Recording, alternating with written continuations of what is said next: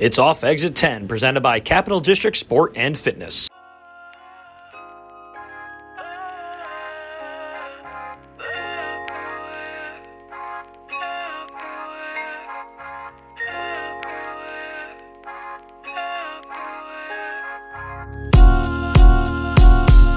You're not going to sell that on Amazon, though, are you? No. Maybe eBay. Yeah, Dr. G. Happy Veterans Day. It's like fitting that you're on today during this. Yeah, it is. Did you plan it that way, or did it just? We didn't. It was the Friday that was open, but once we scheduled it, I was like, oh shit, this is perfect. Yeah. It couldn't be any more perfect. Yeah, really. Yeah, why don't you? So no, I appreciate you coming on. I've known you since, we opened in 2018. You were right here with Mr. Beasley. Right, my little Shih Tzu. Yeah, since week one, when this gym was much smaller, there was no equipment in here.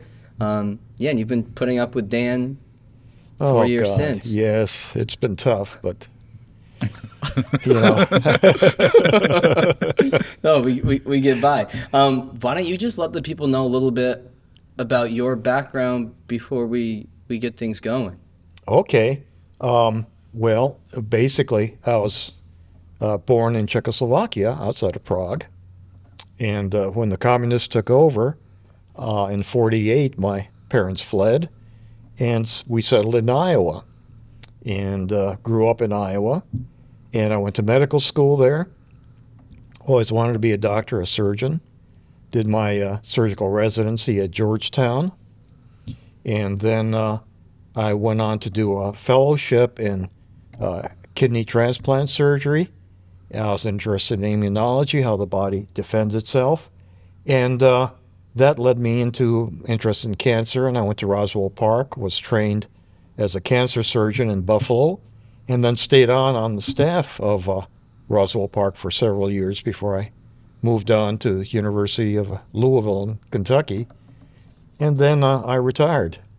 I was a flight surgeon in the United States Navy and Reserves for 16 years as well. And after I got my MFA, when I retired, I wrote books like the one there, and am writing a book currently now on the history of military medicine, because I love history, I love the military, I've had experiences in both, and I feel qualified that I can talk about what it's like to take care of the wounded from prehistory, Rome, Egypt, Greece, all the way up to, God knows, Ukraine now. Yeah. We'll get into that later for sure. Yeah, I feel like you've been immersed in this your whole life, because you were born Czechoslovakia, you said. Yeah. And then I read, is it true, was your dad in a concentration camp prior to you guys coming here? Yes. Yeah. That's really convoluted story, but basically my dad was born in the United States. Okay. Because his father, my grandfather, was from Czechoslovakia, but he came to the United States to study, where he met a woman from Walker, Iowa, a farm gal, and they got married. My dad was born, and he took her back to Czechoslovakia in 1922. So my dad was an American citizen, could barely speak English for the rest of his life, but he could be president, and I can't be. That's funny. That is crazy. It is. When did you know you wanted to be a surgeon? Because I'm delving into your book, and a lot of the early chapters where I'm at is heavily based around this surgeon's mate. Following around the doctors on the ship, and you're describing the surgeries in detail. Is this something you've always thought you wanted to do, or what made you want to get into it? Yeah. Well, I want to say first of all that in my book, all the things you're going to read about, all the injuries, are things I've seen personally. So it's not made up. It's not like a writer, which I've seen so many times, goes to their doctor and said, hey, what would you do if I had a big boil on my leg? And then they imagine what, none of this stuff is made up. This stuff I've seen with my own eyes and treated. So I know what I'm talking about. And I dressed up one Halloween as a doctor, as a surgeon. I don't know where that came from. My mom had a bunch of medical books. She wanted always to be a nurse but never made it. And I saw Not as a Stranger, a movie when I was a little kid, which you probably never even heard of. No. Nope. No, you guys are so young. What's it about? What's it about? Well, it's Rock Hudson, and it's based on a book that was really popular in the early 1950s, where he becomes a surgeon. And I remember this was a black and white movie, and I saw it when I was like 5, 6 years old. You can see what my parents took me to. And they actually showed a beating heart where he's operating on somebody's heart, and this gas bag opening and closing as they're giving anesthesia, really old, crude stuff. Yeah, I was just fascinated by that. I remember that so vividly. I haven't seen it since then, but I remember it. I don't know, all that stuff kind of converged. Yeah. And then you end up in cancer research. So what specific type of research have you done in that realm? Well, I worked on my PhD, but I never had a chance to complete it, in immunology, how the body defends itself against invasion by bacteria and so forth, and against cancer specifically, in my case. So I did research in that. And then very proud to say that I was involved with the Roswell Park initiative in chemotherapy called 5-FU interleukin, which we introduced in 1982. Now, the scientists at Roswell Park came up with it, but then as clinicians, surgeons, we then did the preliminary phase 1, phase 2, phase 3 trials on our patients at Roswell Park to see if it was, safe and efficacious. And that has become one of the leading therapies throughout the world. And I'm on that first paper. That's incredible. That's pretty incredible. I'm really proud of that. That's incredible. I mean, Roswell saved one of our childhood friends, Paul. Really? Yeah. Fantastic. We had a friend who was diagnosed with lymphoma, leukemia, but when she was in her 20s. Mm-hmm. Yeah. And then ended up there and is Fantastic. now, Great. doing great. Yeah, man. So when it comes to your cancer research, then you got into doing surgeries as well? Oh, yeah. I mean, Okay. as a surgeon, I did my surgery residency at Georgetown, and I was a full-fledged surgeon before I then went to specialize in cancer. So then that was a whole different field, really, where you just, learn how to remove big-time tumors. I think some of my operations were up to 18 hours. Jeez, man. 18 hours. Yeah. That's a long time under the knife. Yeah. Like Long time holding it. a long too. time holding it. A long time. I mean, the person under is probably under. They're under. Yeah, they could care less. They could care less, but like that's a long time to be holding a steady hand and. Hopefully, they're carried. But yeah, that's pretty insane. 18-hour surgery. Can't imagine that. How much has all that just progressed over the years? In some ways, quite a bit. In other ways, not anywhere near as much as I'd like to see it go. Right, because I feel like cancer still now, I mean, I guess you definitely see more people, recovering. I guess it depends on the type of cancer and how much it's spread and the stage that it's at. Right. But people still hear it, and they're like, oh, this is, you think this could be a death sentence for me. Yeah. It doesn't have to be, especially in most cancers, if you diagnose them early. There are some that are very hard to diagnose early, like pancreatic cancer. Right. But it's pretty much curable in almost all instances if you catch it soon enough. But you need early diagnosis then. Yes. Where do we go wrong in this country then? Oh, education of the populace, number one. For instance, melanoma is this black mole that enlarges quickly from ultraviolet rays, induces a cancer of the skin, pigmented cells, melanomas, and the little son of a gun spreads rapidly, whereas other cancers have to grow to a certain size before they start to spread through the body. This thing likes to spread like wildfire very early on, and it can spread anywhere. Just horrendous. I hate that disease. Well, light-skinned, fair-skinned people who are exposed to a lot of sun are particularly prone to develop melanoma because of the UV radiation changes the chromosomes in those cells.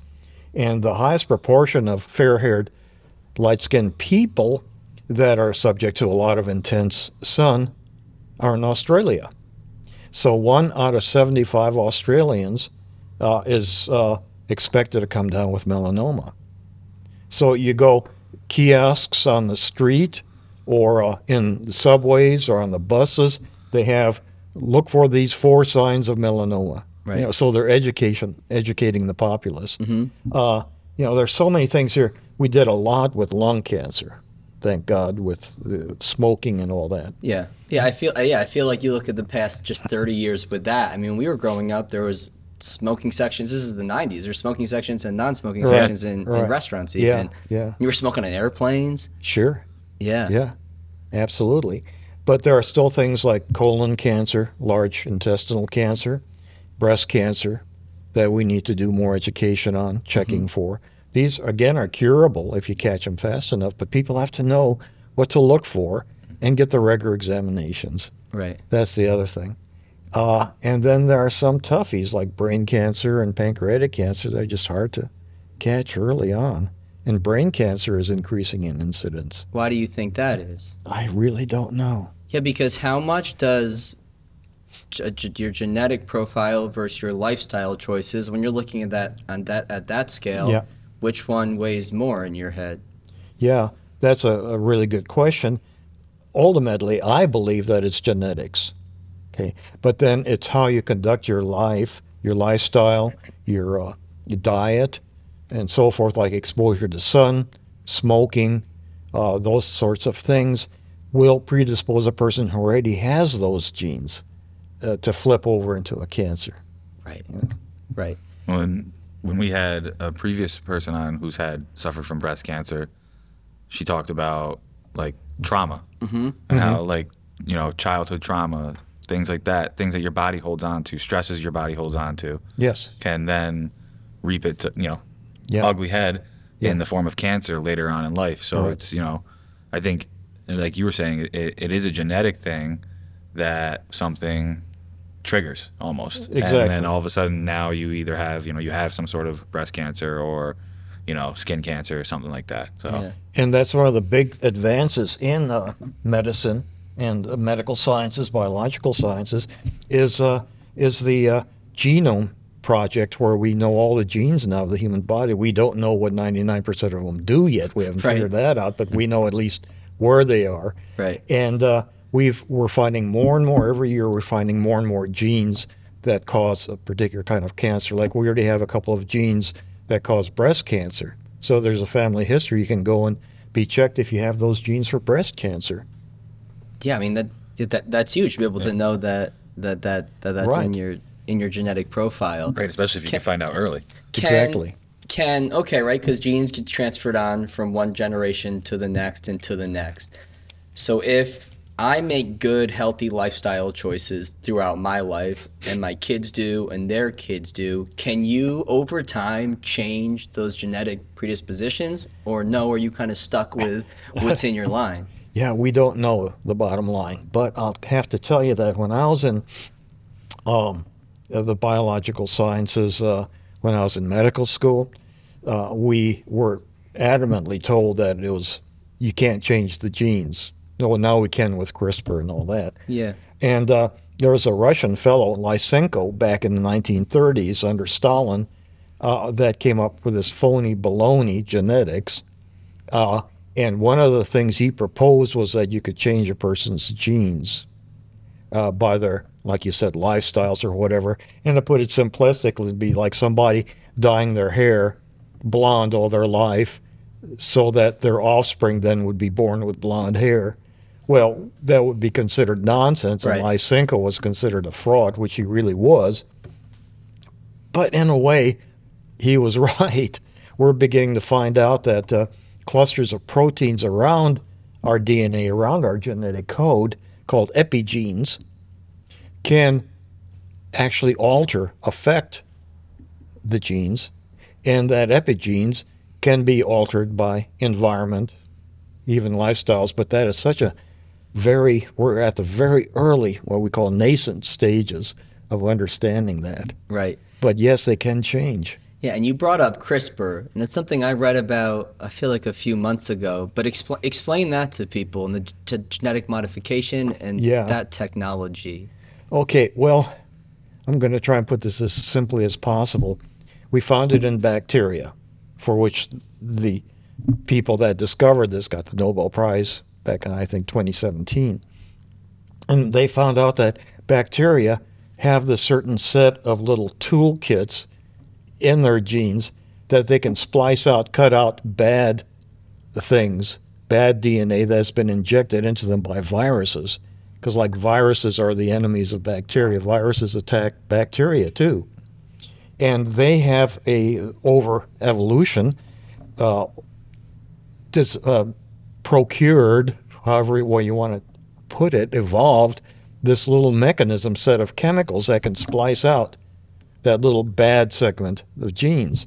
Well, these scientists discovered that, and they then were able to replicate it in genes of all species in animals, mice, and so forth.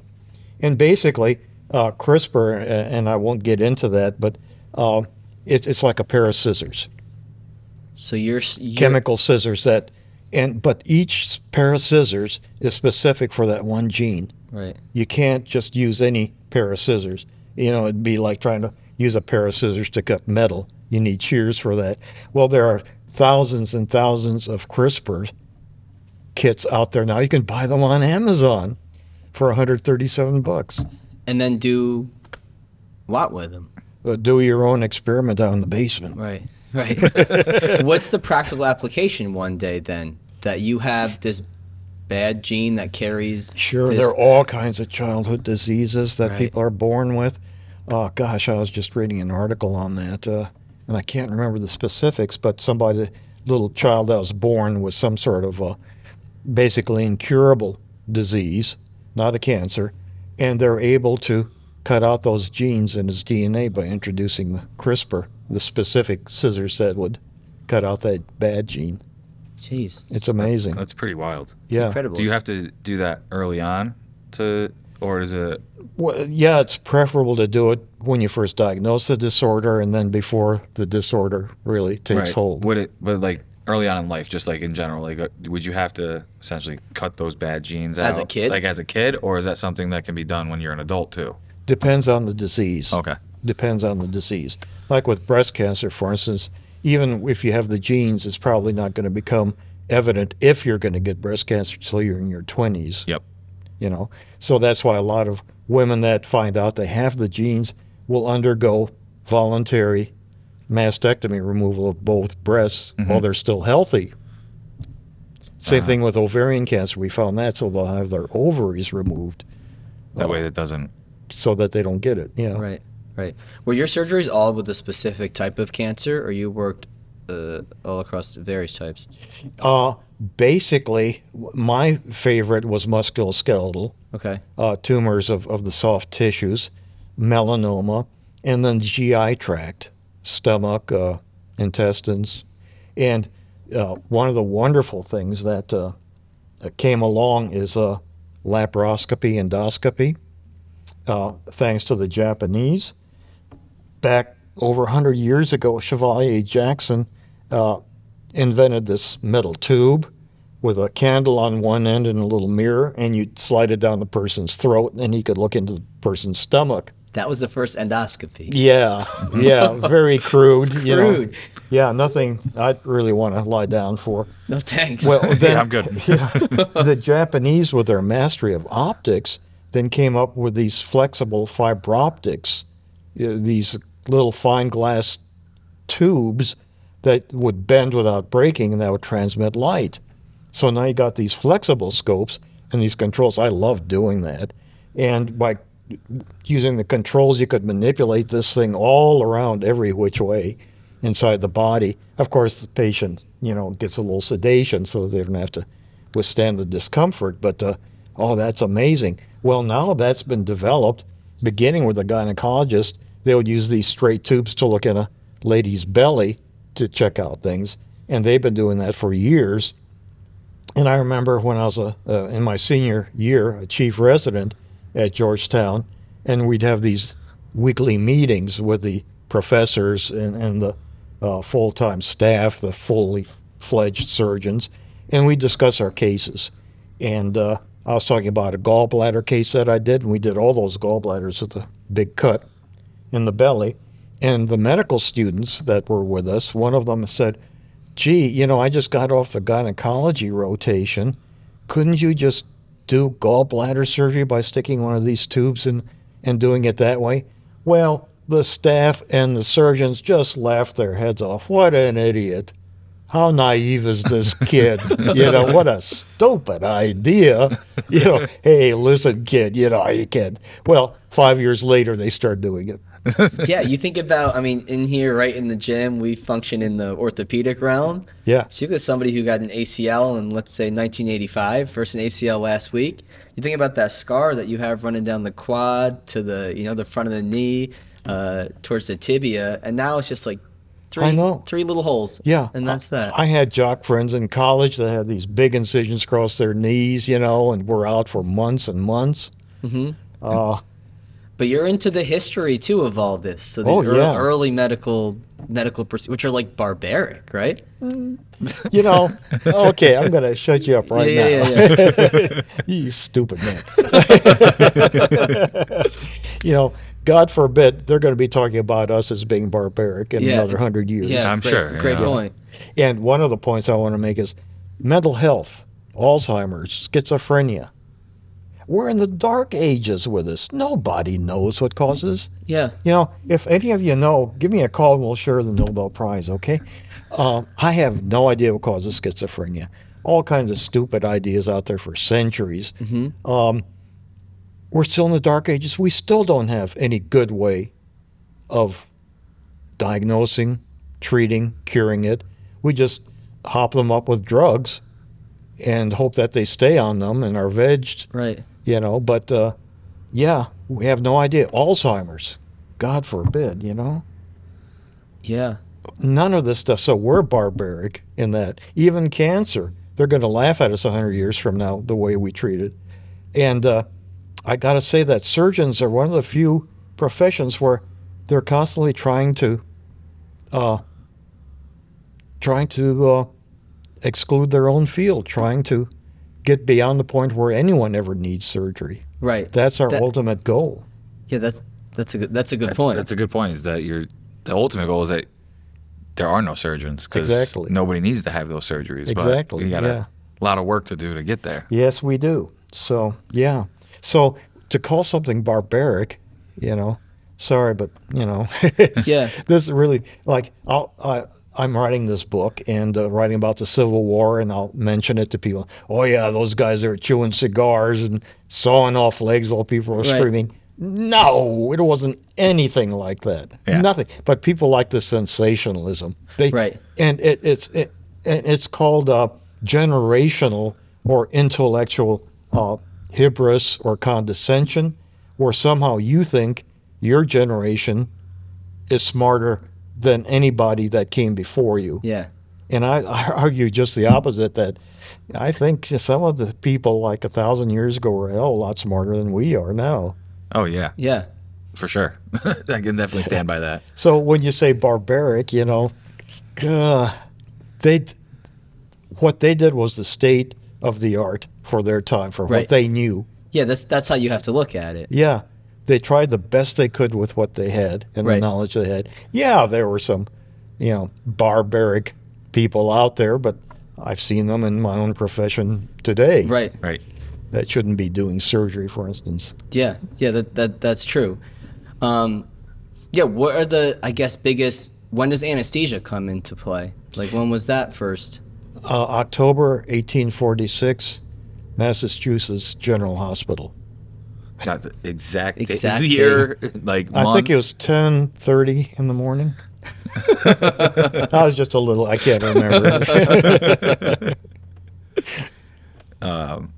Anesthesia is a crazy thing, though, too, because that's used with everything now. When you think about, you know, you go back 100 years, or well, now it would be 200 years almost. Yeah. You know, if you're saying 1840s, but how many surgeries were people that, you know, I think of that we've had in here, where you're under anesthesia that people had to go through. I can't imagine, you know, I had my Achilles done. I can't imagine having my leg cut open without being like knocked out or like anything like that. So, well, a couple of things there, because this is another favorite topic of mine that I know a lot about because I researched it. And two things. One is that they may have had some kind of anesthesia in different civilizations way back, like opium, certainly alcohol, hemlock. They use different kinds of, you think about all the people that use drugs in different civilizations. Right, yeah. Right. So those kinds of drugs they'd also know about to kill the pain or at least knock you out. Yeah. They'd have what we call sulfophoric sponges that put you to sleep that they impregnate with all kinds of herbs, and then you'd sniff that sponge and knock you right out. Knock you out. And I was just reading a couple of months ago this personal from a diary of a surgeon named Hume in the Napoleonic Wars, Waterloo 1815, France against England, where they defeated Napoleon.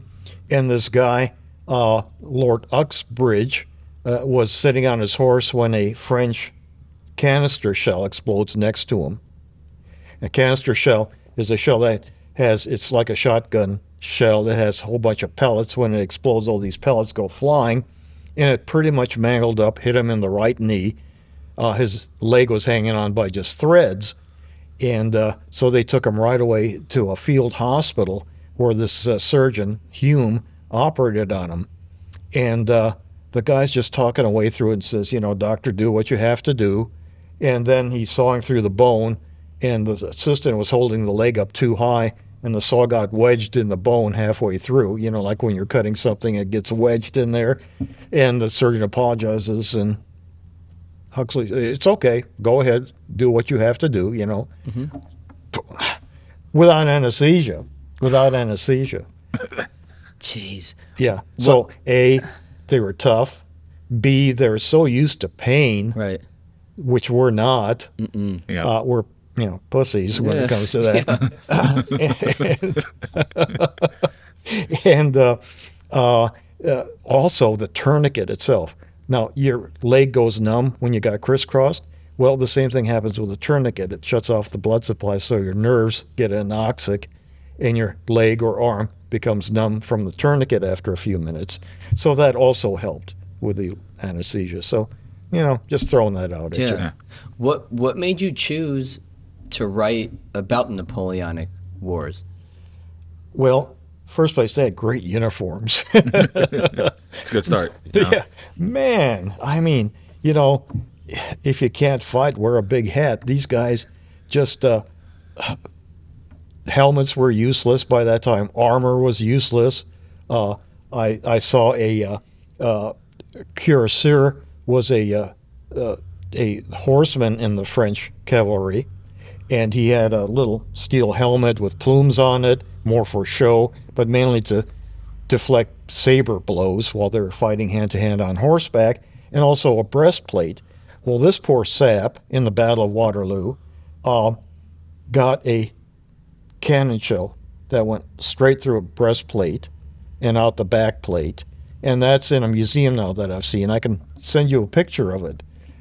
Clearly a big hole right through his breastplate. I mean, absolutely useless, Yeah. So what do you wear? Well, you wear clothes. Well, back then they had no idea of camouflage, really. And so they tried to make themselves look as neat as possible, strut out there in the battlefield. And it was great for the ladies, too. So they're really fanciful. And then I read this interesting thing where in the Battle of Trafalgar, in 1805, between the French Napoleon fleet, Spanish fleet, against the English fleet right off the coast of Spain called Trafalgar, Napoleon was going to invade England, and Horatio Nelson, the great one-eyed, one-armed admiral, led the English fleet. And in that battle, Nelson was killed, but the admiral of the French was badly defeated.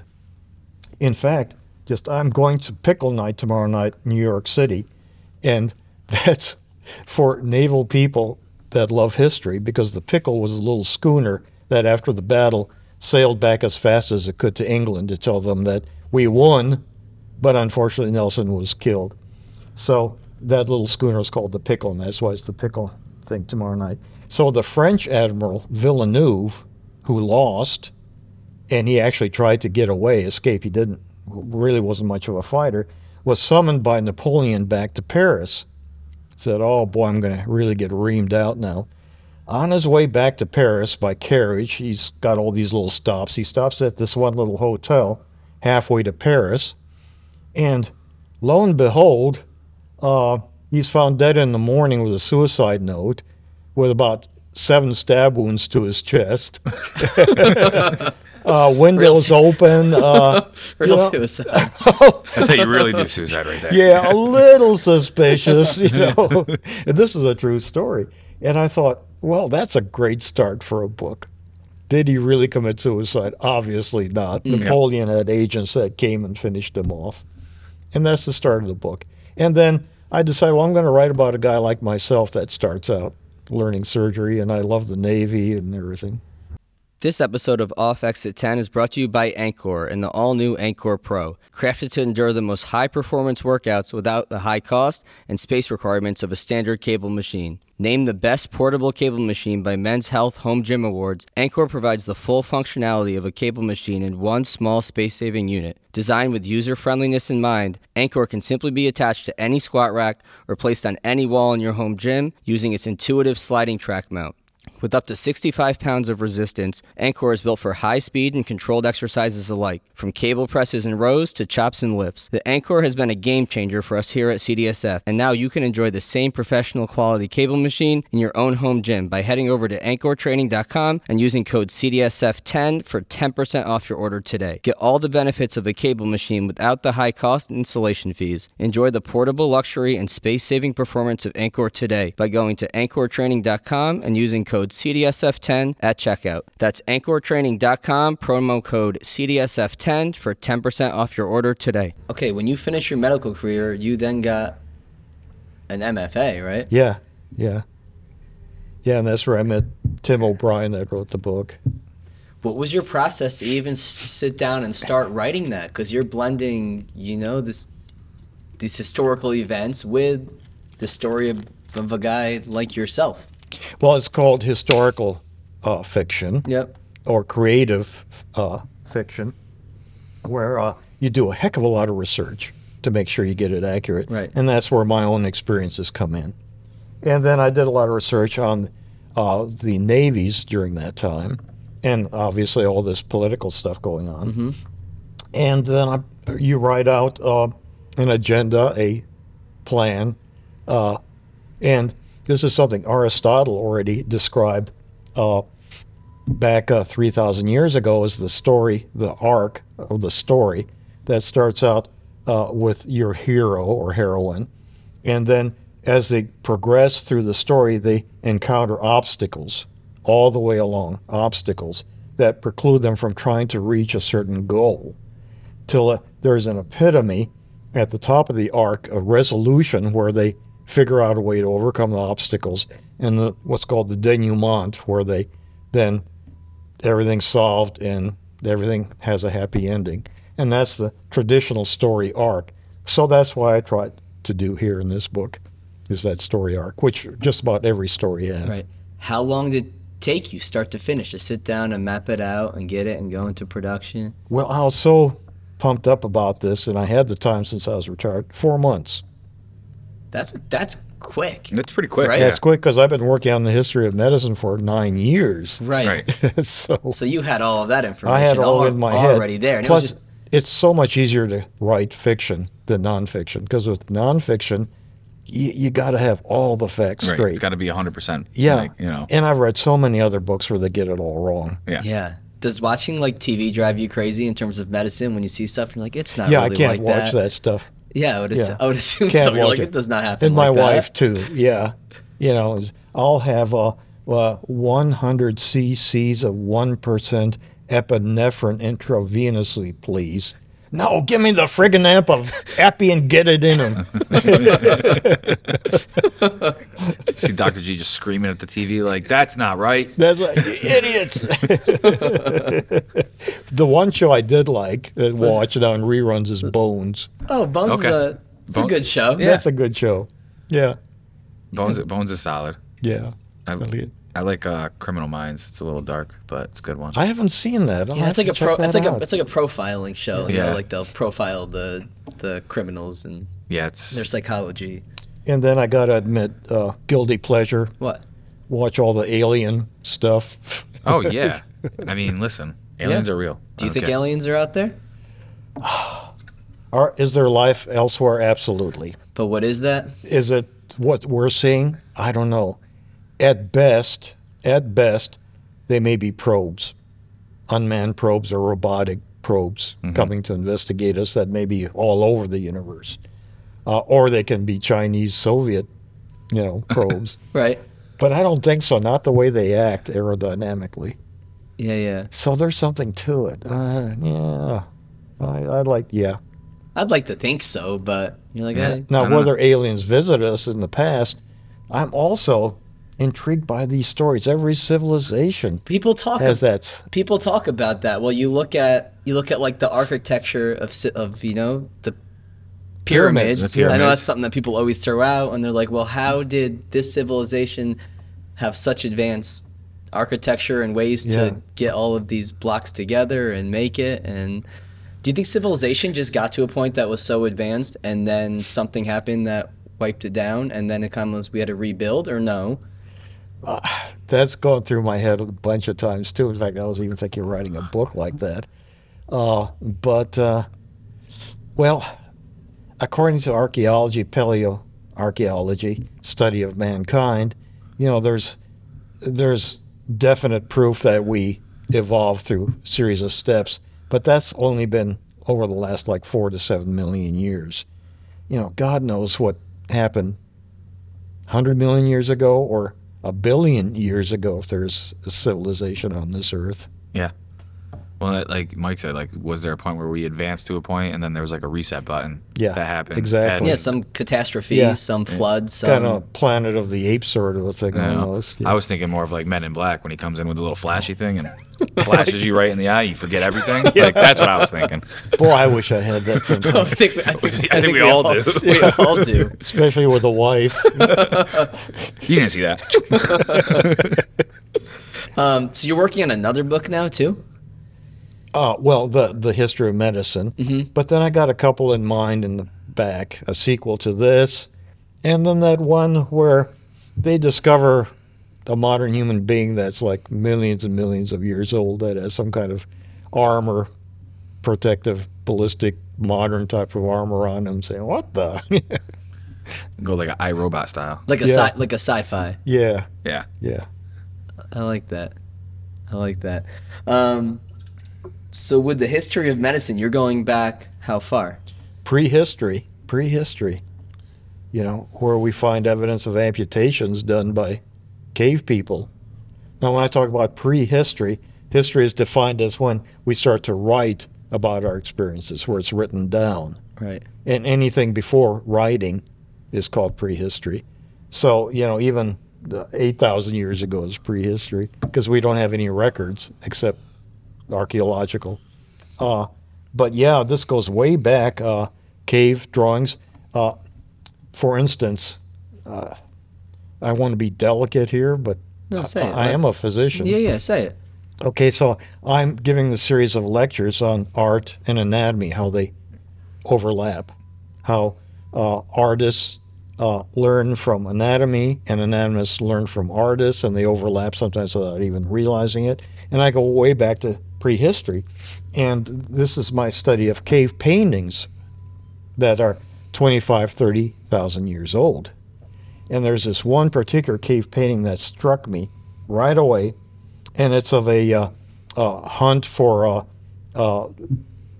primitive, they're extinct now, sort of buffaloes or bisons. They're monsters, and they got these little stick figures, and the bison is beautifully illustrated on this cave painting. There's a spear through his belly, and his bowels are hanging out. This brings to mind that they were obviously A, hunting him, but B, they were actually very observant of what was going on. Well, you got these guys throwing spears at the bison. Here's this guy in front of the bison, lying on his back, again, a stick figure, obviously dead, little stick next to him that's got a little bird head on it. We think maybe he was either trying to distract the bison so they could sneak up on him, or it was some kind of ritual, like I'm going to cast a spell on you so we can kill you. But he's obviously dead. And the art historians have called it the dead man because he's lying. But he's got this little erection, okay, which has been totally ignored by the art historians. Like, nobody talks about his erection? No. Well, that's what I think it is. I mean, it's so clear. Nobody else has it. Yeah. Not even the bison. And I saw it as a surgeon. And the first thing that hit me is this guy has a spinal cord transection. Explain. He's been knocked down by the bison, and it's cut in half his spinal cord. And the first thing you see in a man when that happens to them with transection cutting through the spinal cord is an involuntary erection. If I would see this guy in the emergency room, that's the first thing I'd think of. Yeah. And that's what they saw. And that's what they saw. They couldn't explain it. They had no idea what it... Well, I think going back to, when I use the term barbaric, that's wrong because they may have not understood everything we understand now, but they knew what was going on and steps to take. This power of observation. To solve issues. Yeah, the bowels hanging out of the bison, this guy lying there. Powers of observation, very acute. Yeah. And I showed this to several other physicians. I said, what do you think this man is suffering from? Oh, my God. It looks like he's got a spinal cord transection. But nobody else talks about this. No, because they don't know. Yeah. They just see it and they go, Yeah, dead man. Yeah. Yeah. Oh, this represents this and this. Yeah. And then your plan is to bring this book to modern day and modern times. To Ukraine now. To Ukraine. Yeah. Yeah, that's a whole crazy thing now that we're all living through and watching. How does that end, you think? Oh, well, I think the Ukrainians are going to win. I don't know if it's going to win in some form of treaty, compromise. I think Putin's going to get the axe. Yeah. That's happened to Soviet leaders in the past when they're not so successful. Next thing you know is that they're pushing up daisies in a mausoleum. So, I think it's going to end well for the Ukrainians, but there's still some hurt out there before that happens. Yeah, well, there's been tremendous hurt already on their front. Have you read that Putin's sick right now, too? Have you seen that? I've read all different things about that. I feel like that's been reported since, the start of it, almost. Yeah. But the one thing that is credible that I've seen in photographs is the discoloration, the bruising on the back of his hands. What's that tell you? That he's had IVs stuck in the back of his hands, probably for chemotherapy. Right, because that's what they say, is that he has cancer. That I did see. I saw the bruising on the back of his hands. So it's for something. It's for something. Yeah. More than likely it's probably that, but it could be a lot of things. Being the history buff that you are, when you look back, I mean, did you see this coming? There's a chance Russia could invade Ukraine at some point in time, or no? No. Really blindsided me. I'm sure our military leaders probably had that in mind. Right. They're pretty savvy people, the ones I've known. Really savvy. But no, it blindsided me. Yeah. Because it's stupid. Right. Yeah. Absolutely stupid. It's a stupid move. I mean, it's Putin saying, I want to make this part of the Soviet Union once again. Yeah. Right. Well, it's just that whole world domination, world power. Yeah, they can't get away from that. It's that whole thing just repeating itself, Yeah, I feel like that's us as humans. It's like we're so tribal, and can we ever get away from that? No matter how far we advance in medicine and technology, and gonna be a while. It's gonna be a while. It's gonna be a long time. You know who would go over there right now and be able to end all of the Russians? End it all. You know who? You know who would go over there? John Wick. Oh, John Wick would end this war right now. Yes, and those dogs. Oh, those. Send John Wick over there. Oh man, we need guns. Lots of guns. You like John Wick though? What a man. What a man. I mean, if I ever have my biography done on film, I want him to play me. Keanu Reeves to be you. Listen, I could see it. I could see it. I could see it. Did you see John Wick 3, how that ends? I don't know if I was trying to remember because I actually watched John Wick the other day, the first one, and I was trying to remember if I had seen the third one or not. I definitely saw the first two. I can't remember if I've seen the third one or not. But I know there's a fourth one coming out now, too. Yes, yeah. So. He's got, so many lines. He's just so loquacious. My God. So at the end, he gets the crap beaten out of him, and he gets dragged back into the king of New York, king of Brooklyn, or whatever the black dude is. I can't think of Fishburne. Yeah, Lawrence Fishburne. Yeah. Lawrence Fishburne, yeah. And they dump him out on the ground in front of Lawrence Fishburne, and he says, John, I don't know about you, but I'm really peed off. Now I'm really peed off. Tell me, John, are you peed off? And John looks up and says, yeah. That's the end. Man of many words. Man of many words. Man of many words. What is it? The second one where he goes into like there's like all the mirrors, and I feel like yeah, he kills like 50 people. You could count. It's probably more than 50 within like a. Well, just watching the first one again, I was like, dude, I want to know the number of people in each movie that he kills, because it has to be some sort of astronomical number. Because like just in the first scene. Look it up. It has to be on the internet. Look it up. How many bodies does John Wick have? There's a lot of bodies under his belt. Yeah. You want to take any bets? I'm thinking around 50. Paul, go. I'm more. Like total? Yeah. For like all the movies? Oh no, just anyone. Oh. Let's say, can you look up the last scene in the second movie? The last scene in the second movie? I'll say 80. Wow. You just want the last scene in the second movie? Yeah, is that possible to look up? It's a fucking crazy scene. The mirror scene? The mirror, yeah. The mirror scene's awesome. That's one of my. That was an awesome scene. In that scene, it's got to be. It's a lot. Keanu Reeves is crazy though. That's a trilogy now, going to be 4. Matrix is 4. Yes, yeah. What's it called? Bill and Ted, as 2. Yeah. 2. Yep. First of all, I said this too when I was watching. I was like, best gig in the world. He literally just plays a different version of himself in every movie he does. Yeah. Like just a different version of Keanu Reeves in every movie. Like that's what he plays. I'm like, that's a great career. And my wife thinks he's hot, so yeah, he's a good-looking dude, man. Yeah, he's a good-looking dude. He's a good dude too. Like that's he's the thing too. Dude, like yeah. when he talks.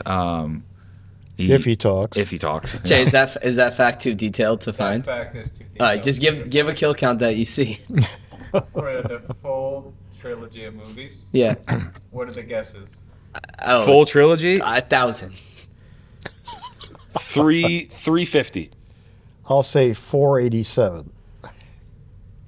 Okay, continue on. Come back to us when you have that number. Okay. What's this helmet in front of us? That is a German helmet, a Stahlheim, from the First World War. Holy shit. That's authentic? It's authentic. I put that on my head earlier. Wow. That's wild. And it's got the camouflage pattern, which is kind of faded pretty badly. But that was the first time they started using camouflage again. Yeah, when you said that earlier, I remember, I mean, obviously movies and everything is very fictionalized and, dramatized, but... And the number is, Paul? 306. Who said 3-something? I said 350. Okay, wow. Winner to Paul. All right. Listen, he kills a lot of people, but 1,000? That's a lot.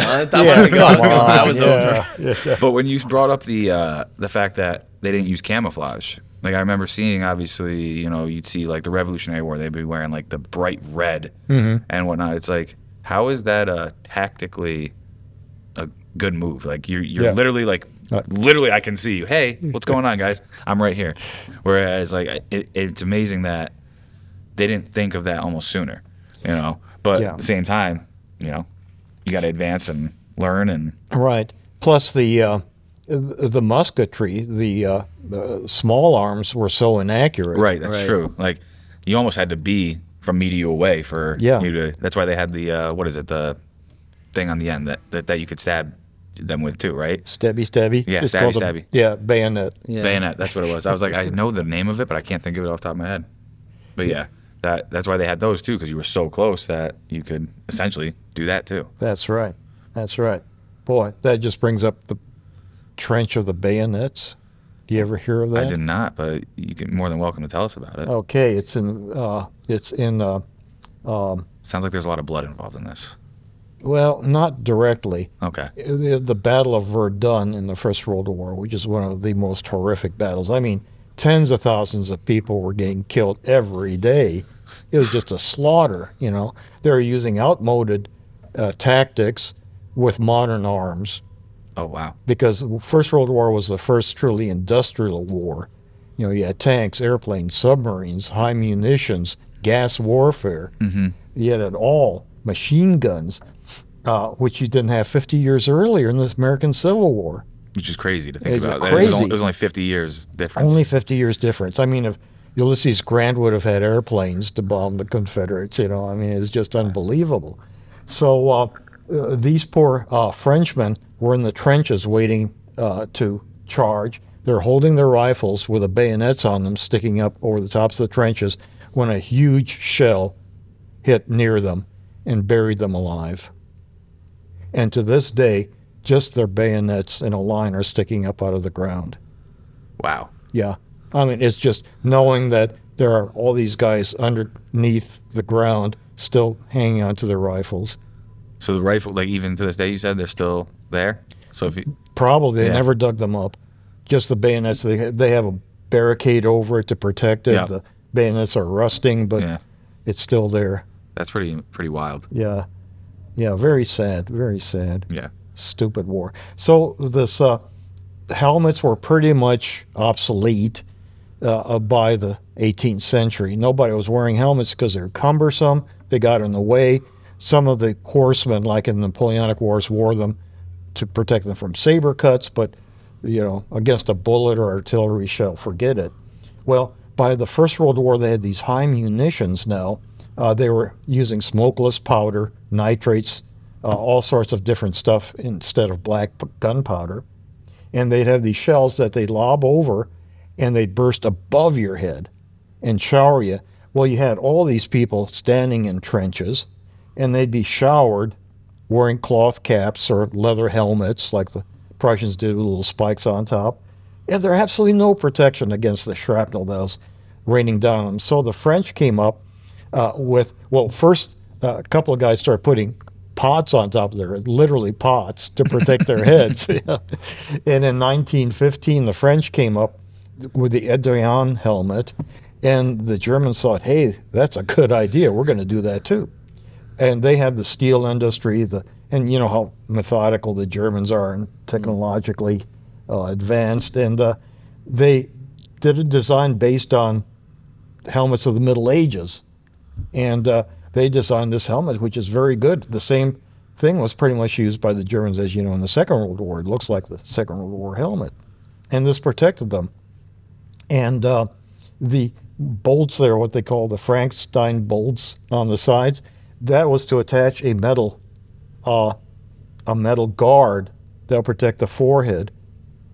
But it was impractical, so that was discarded. But those little bolts on the side still persist, so that's why it has that. And it was, you know, by the Second World War they didn't have that anymore, but that's it. And it did protect a heck of a lot of people, save a lot of people from that overhead shrapnel. Yeah, well, it's just like all these advances in. Okay, we talked about medicine, but now just in the weapons and the gear that people have, that changes the whole strategy of how of war. Right, absolutely. And, you know, I went down to Brooke Army Medical Hospital several years ago to interview the wounded warriors from Iraq, Afghanistan. Mm-hmm. They're undergoing rehab there. And the surgeons there were telling me, you know, guys that we saw in Vietnam that we just have to leave, there was nothing we could do for them. Now we can save them. And that's a real moral question. One of the vets I interviewed had only one arm. the other arm and both legs were gone. You know, and it is just so darn sad. Another guy who got absolutely burned to a crisp when his motorized vehicle was blown up, and his face was just one big scar, and he had these little plastic ears with metal studs implanted in the skull that he could attach magnetically fake ears to his sides. Just awful, awful. And you wonder sometimes, you know, we're saving these people, but wouldn't it have been better if they were never injured in the first place? Yeah, that's true. Well, but that's tremendous strides in trauma surgery is what I'm getting at. Right. Tremendous strides in 30 years from Vietnam. Right. And even on the mental health front, I feel like PTSD is way more accepted, talk about, give people help, treatment nowadays, or am I wrong? Is it still, we can do a lot better? It is in the civilian population, in the Marines. It's still kind of, you know, you tough it out, man, you're a Marine. You're a jarhead. You don't, you know, don't complain to me that it's unfortunate. Right. Do you know a lot of people that struggle with that from being in combat? And being... A fair amount. Yeah. A fair amount, yeah. Yeah. And was associated with the War Horse up in Saratoga. Are you familiar with that? No, explain, please. Oh, okay. Well, it's this, of course, Saratoga is a, you know, racehorse community, and they have all these horses. In the meantime, between the sessions, the seasons, horse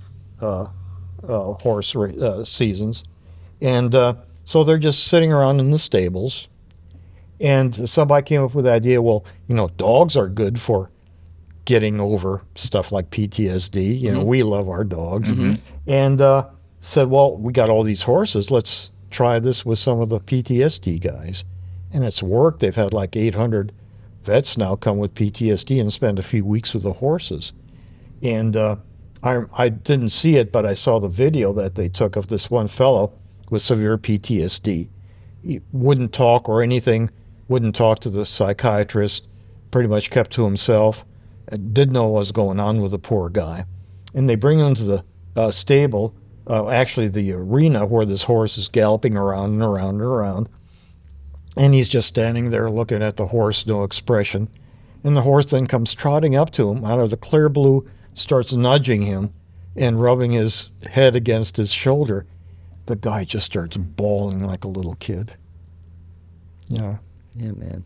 Yeah, that was pretty cool. Yeah, it's amazing what, you know, companionship from an animal can give you. Yeah, and, like being around you. It helps you. It's fair. That's fair. Jordan lost his shit. Jordan just lost his shit right there. Yeah, but that just means that I'm doing a good job over here. You know, I'm a good companion. You know, I'm like a dog. You know, I'm always going to be by your side. Yeah, I'll scratch your ears. Hey, listen, scratch my back, I scratch yours. You know. Oh, man. But yeah, that's pretty amazing to hear that they're able to find other ways to help these guys, even if like it's not through just, you know, your typical, you know, therapy and whatnot. You know, finding other ways to help these guys, you know, cope with it. You know? And I'm convinced it's biological, chemical. Don't give me this crap that you had problems with your mother when you were a child. You know, it's chemical. You got this reaction. In the Second World War, they called it the 1,000-yard stare.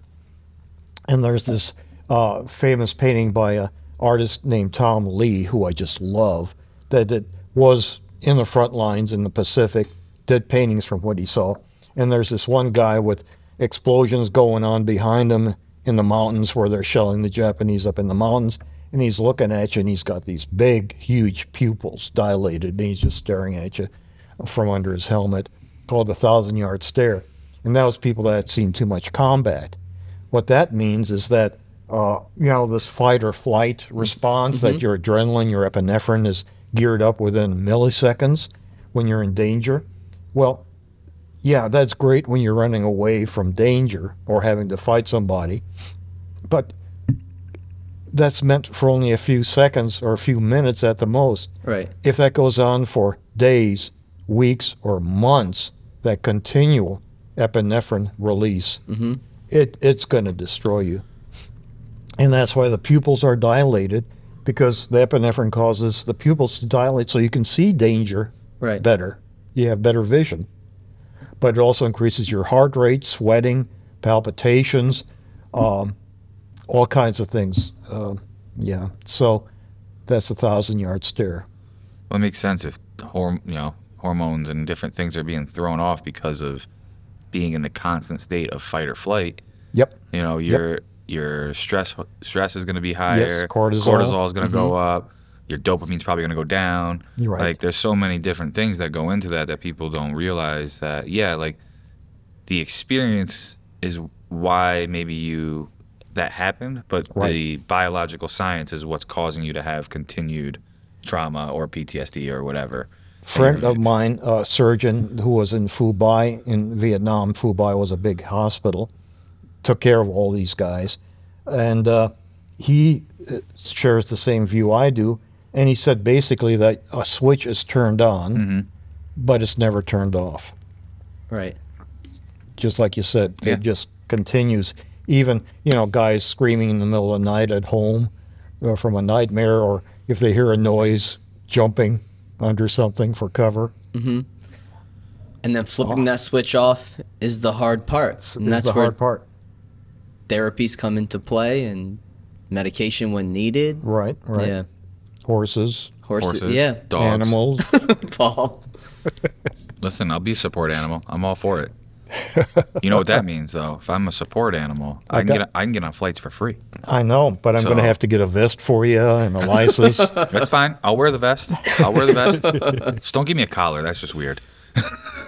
Depends on what you're into. Well, it can be fun. Yeah, don't search collars for humans over there, Paul. I don't want that on my browser history.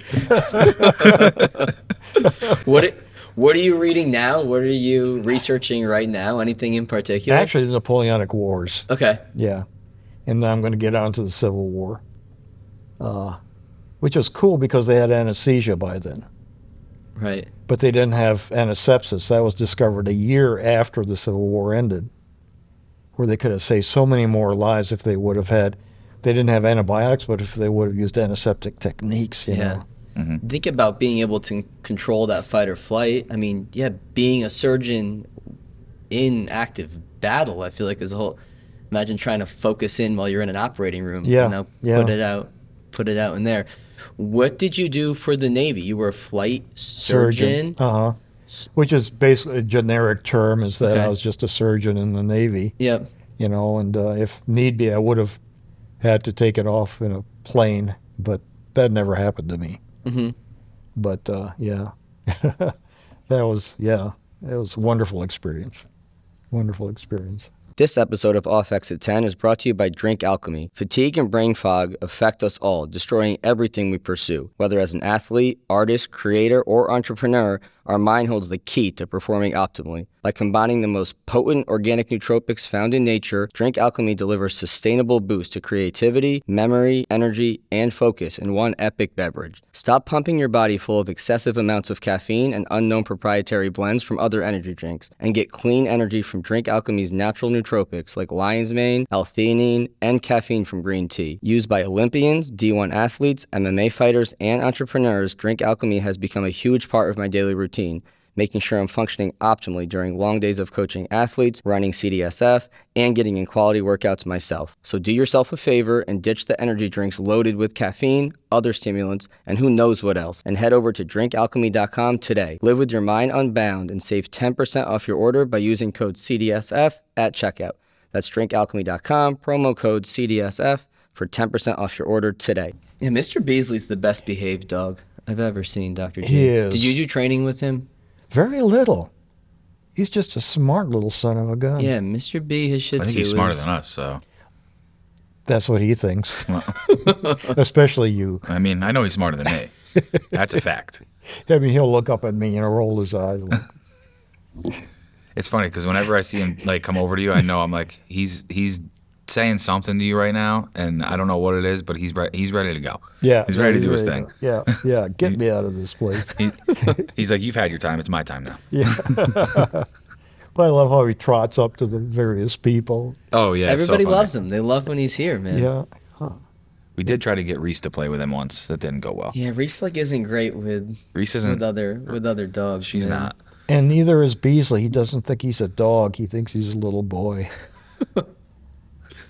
I mean, he is. He's a little boy. Mm. No, he's a little man. He's a little man. He's a man now. Yeah, he's a man now. He's a man now. Yeah, he's well behaved. Where did your brain go when? I've asked myself. God! This is a So loaded many question. times. So many times. And other parts too. Where did you go when COVID first broke out and you started reading? How much did you research about that early on? Quite a bit, because a lot of people were asking me about it, and I'm in a couple different organizations where they asked me to write weekly reports, summaries of what's going on. So I was really on top of things. Like then when it first happened, did you see it? Did you read about it before it popped up in the news and we all became aware of it, or no? No. It pretty much, again, broadsided us. Yeah. Yeah. But then once it hit, were you like, okay, this is going to be here for a while? Well, yes, that I did think. But I did a series of lectures about 7 years ago on plagues. Okay. And I was talking about the Spanish flu. And I said, now if another plague like that hit the United States, I think we might have up to 350,000 people die. Well, yeah. Now we're over 1 million. Yeah. And people were saying 350,000. Well, so that's pretty insane. It is. Yeah. It is.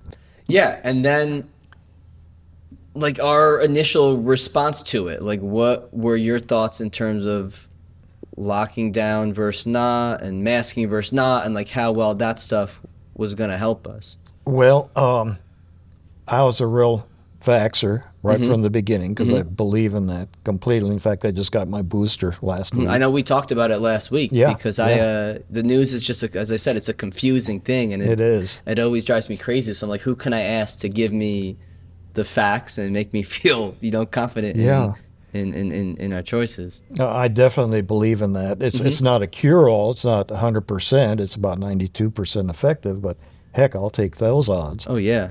And the other thing was that I just thought that our government and even the National Institutes of Health were very slow to respond to the problem. And the lockdowns, I think initially they were necessary. The timing, the ubiquity, if enough places were doing it, enough states were doing it, because all you had to do is get on a plane or train and it there spread. goes. Yeah. Like if we all straight shut it down for a certain amount of time, could it have really kept us under control? I'm not sure. China tried that and just keeping people in their apartments for months, and that led to all kinds of problems too. Right. I think there's a middle ground somewhere that would have been reasonable. Was it New Zealand was like the first place that was like, yeah. What did they do? Like that, I mean, obviously their population. I think they were strict, right? They were very strict. Their population is significantly less, but still, like they went and had 0 cases at one point. Yeah, they were very strict. Very strict. They were, back to living pretty much a normal life much sooner than I feel like a lot of other places were. Right.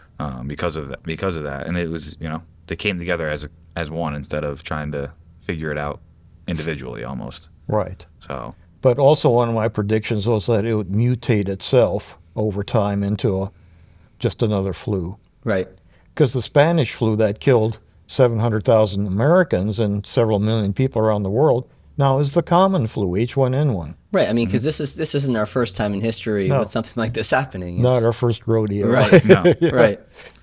Well, it's interesting you say that too, because like at a certain point, like COVID, all the different strains and stuff, is more of like a flu, but you still get a flu shot. A lot of people, so even though it may not be 100% that you're not going to get the flu, you're more people than not get it, so that way they can hopefully prevent it from happening.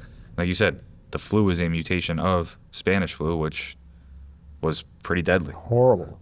So when you think of the mutations of COVID, it's getting to the same thing essentially. So yeah, and what understanding the genetics and all that, these viruses as they replicate, as they reproduce, will undergo errors that we actually know exactly the timing of those errors. So within a day, there'll be thousands of mutations around the world. But it's like the lottery. Only 1 out of 10 million mutations will actually result in something more dangerous. Right. But if you go through enough mutations, it's going to screw up its own genetic mechanism where it becomes less and less and less invasive and dangerous. Right. And that's where we're at now. And that's where we're getting to, yeah. Yeah, just a lot of that unknown early on. Like, I think like the common cold or flu, eventually just about everyone's going to get COVID. Mm-hmm. Right. Yeah. Yeah. If you haven't already. Yeah. But yeah, exactly. Yeah, man. Yeah. That's true. Yeah, Dr. I appreciate you coming on. Oh, okay. You're throwing me out. No, I'm not. I'm not throwing you out. I'm just getting started. No, we can keep going, man. If you want, just a few more minutes. If you want to keep going, yeah. Sure. Yeah.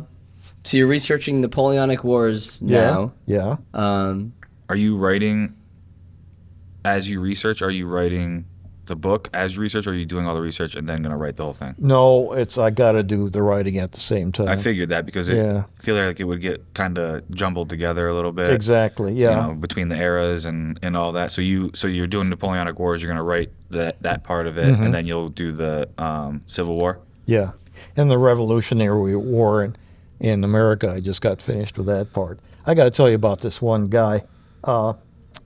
He was living in what is now Arlington, and outside of Lexington, Concord, which is right between Lexington and Concord. This guy was in the French and Indian Wars as a young guy, and captured a sword from a Frenchman and all this back in 1750. And by the time the American Revolution came about, he was like 75 years old, and was just farming out in what is now Arlington, Massachusetts. And night before, he sees all these guys, British soldiers, marching in the rain towards Lexington. He's saying, it's like 1 o'clock in the morning. What are these guys doing? Well, of course, that's the Battle of Lexington in April 15, where the American Revolution starts, where they kill all these colonists that show up. Then they start marching back to Boston, the British, having been up all night. And word starts filtering back that they've killed a bunch of Americans in Lexington. They're just there to protest. The British were looking for arms that the rebels had stored away, stashed away, cannons and so forth. This guy says, well, those SOBs. And he goes and he grabs his sword and his musket from over the fireplace. This guy's 75 years old, okay? He rushes back out. Now it's like 11 o'clock in the morning, and these redcoats are streaming back towards Boston. They got a 20-mile hike back to Boston, and he hides behind a stone wall on the boundary of his farm, waiting for these bastards to come by. And everybody says, old man, you got to get, nah, I'm staying my ground. And sure enough, pretty soon, redcoats start passing by him. Well, he stands up and shoots one of them right off the bat. He's reloading his musket when they charge the old man. They knock him to the ground. They bayonet him about 16 times. He manages to get another shot off, kills another one in the meantime, and they leave him for dead lying in a pool of blood. Well, by the afternoon, the redcoats are way gone, and his friends and relatives come looking for him. They find him lying next to the stone wall in a pool of blood, reloading his musket. Have another go at him. The son of Glenn lives to be 92 years old. Wow. What? Yeah. Yeah. Holy shit. You can't kill the old guy. He's like, John Wick. Yeah. He is the original John Wick. He's the original John Wick. There's a monument to him in Arlington and all this stuff. Yeah. What was his name? I'm trying to think now. Wiley or Willie. I'll send you the little one-page spiel that I wrote about him. It's just amazing. You couldn't knock the old man down. Yeah, it's another level of tough. That's tough. That's tough. It's tough and a little psychotic, too, at the same time. You know? He was, probably a little off. Yeah, it might have been. I mean, he had battled in war before, so I'm sure he was like, well, I know what I got to do, so here we are. But he was on a bunch of committees, too. I mean, he was dedicated to the American Revolution. Yeah. He was dedicated. So he was... Wasn't just like off the fly he got, Yeah. He was ready to help defend and win that bitch. Yeah, there you go, yeah. And he saw it through and lived well into his 90s. Yeah, that's crazy. Yeah. And then what's crazy, too, was like, okay, post-revolution, I mean, Washington could have been a king. Yeah. And then we chose to set up this democracy that really still stands. It's kind of crazy to think about. It's a wild experiment. It is, and that's exactly what it is. Yeah, it was an experiment for sure. Yeah. Still is. Still is. Yeah. Yeah. Yeah. Was it his choice to only do 2 terms? Yes. Like he could have kept going? Yes, he could have kept going. There's only one president that's done more than 2 terms, right? Or is there more than one? Yeah, Franklin Roosevelt did. He did 4, right? Mm-hmm. But he died right. He died right at the beginning of the 4th term, right? Mm-hmm. Yeah. Right. I know a little bit of history, a little bit. There you go. Just a There you smidge. go. How did he end up doing 4? Because there wasn't the rule, right? Well, it was the Second World War, and the thing was, can't change a horse midstream. This guy has led us through the Depression and has done good so far with the Second World War, and we can't switch presidents now. Right. Let's just keep them, and that was the thinking. So that was a special provision for him to. Which makes sense during that time. Yeah. A lot of shit going on. Yes. Yeah. That's the technical term for it. Yeah. It's a weird thing too. It's like such an important position, and yet you're changing in and out of it every 4 to 8 years. Yep. Yeah. Well, and it's so you don't get. I mean, part of it's got to be so they don't get that abuse of power. Right.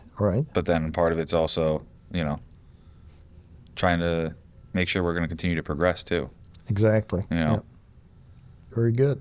I try sometimes. Very good. I'm really surprised. Listen, hey, I can do more than just pick things up and put them down. Yeah, man. Yeah. Yeah. Any other history stuff you feel like you want to touch on, talk about, things that you've been reading? Oh gosh, I just go on and on and on. Yeah, because you still teach courses, right? Still teach courses. I'm teaching Russian history right now. Where do you teach? Up at Empire State College, Academy for Lifelong Learning. Nice. Yeah. It's one of my favorite quotes is from Mark Twain, that said he said history doesn't repeat itself, but it rhymes. And I think that's so true. It doesn't exactly repeat itself, but yeah. But it's pretty close. Pretty close. There's patterns, yeah. It rhymes. I like that. It rhymes. It doesn't necessarily repeat itself. What's your favorite course that you've taught? They've all been my favorites, to be honest. I've taught First World War, Second World War, Russian history, art and anatomy, plagues, advances in medicine, history of military medicine. Yeah, I love it all. Yeah. And people can sign up for those. Yeah. Where would they go to do that? You can talk to me. Yeah. Mm-hmm. Yeah, that's cool. Yeah. That's cool, Dr. G. And then where can people find your work? They want to buy The Surgeon's Mate. They want to read more about it's you. It's still on Amazon. Yep. I do have a blog, but I haven't contributed much to it, frankly. That's tough to get consistent with that type of stuff. It is. It takes so much time. Yeah. To do it right. But are you writing every day? Try to. Yeah. Try to. Yeah. That's so important. Yeah. Yeah, I feel like you got to keep it going. Yeah, so The Surgeon's Mate, Amazon will be the place if you got to go pick that up. Mm-hmm. Yep. Yeah, people, so check it out. I appreciate you, Dr. G, for coming on and talking. Oh, did you read page 143? Did you get to that yet? No, I got to like the 8th chapter. Here, give me the book. Let me read. It's 143? Dr. G's been telling me about page 143 and to read it. Get an author's reading. Do you want an author's read or you want me to read it? No. Do you want me to read it? I don't want you to read it. Not out loud. But page 143 is the page. Hold on.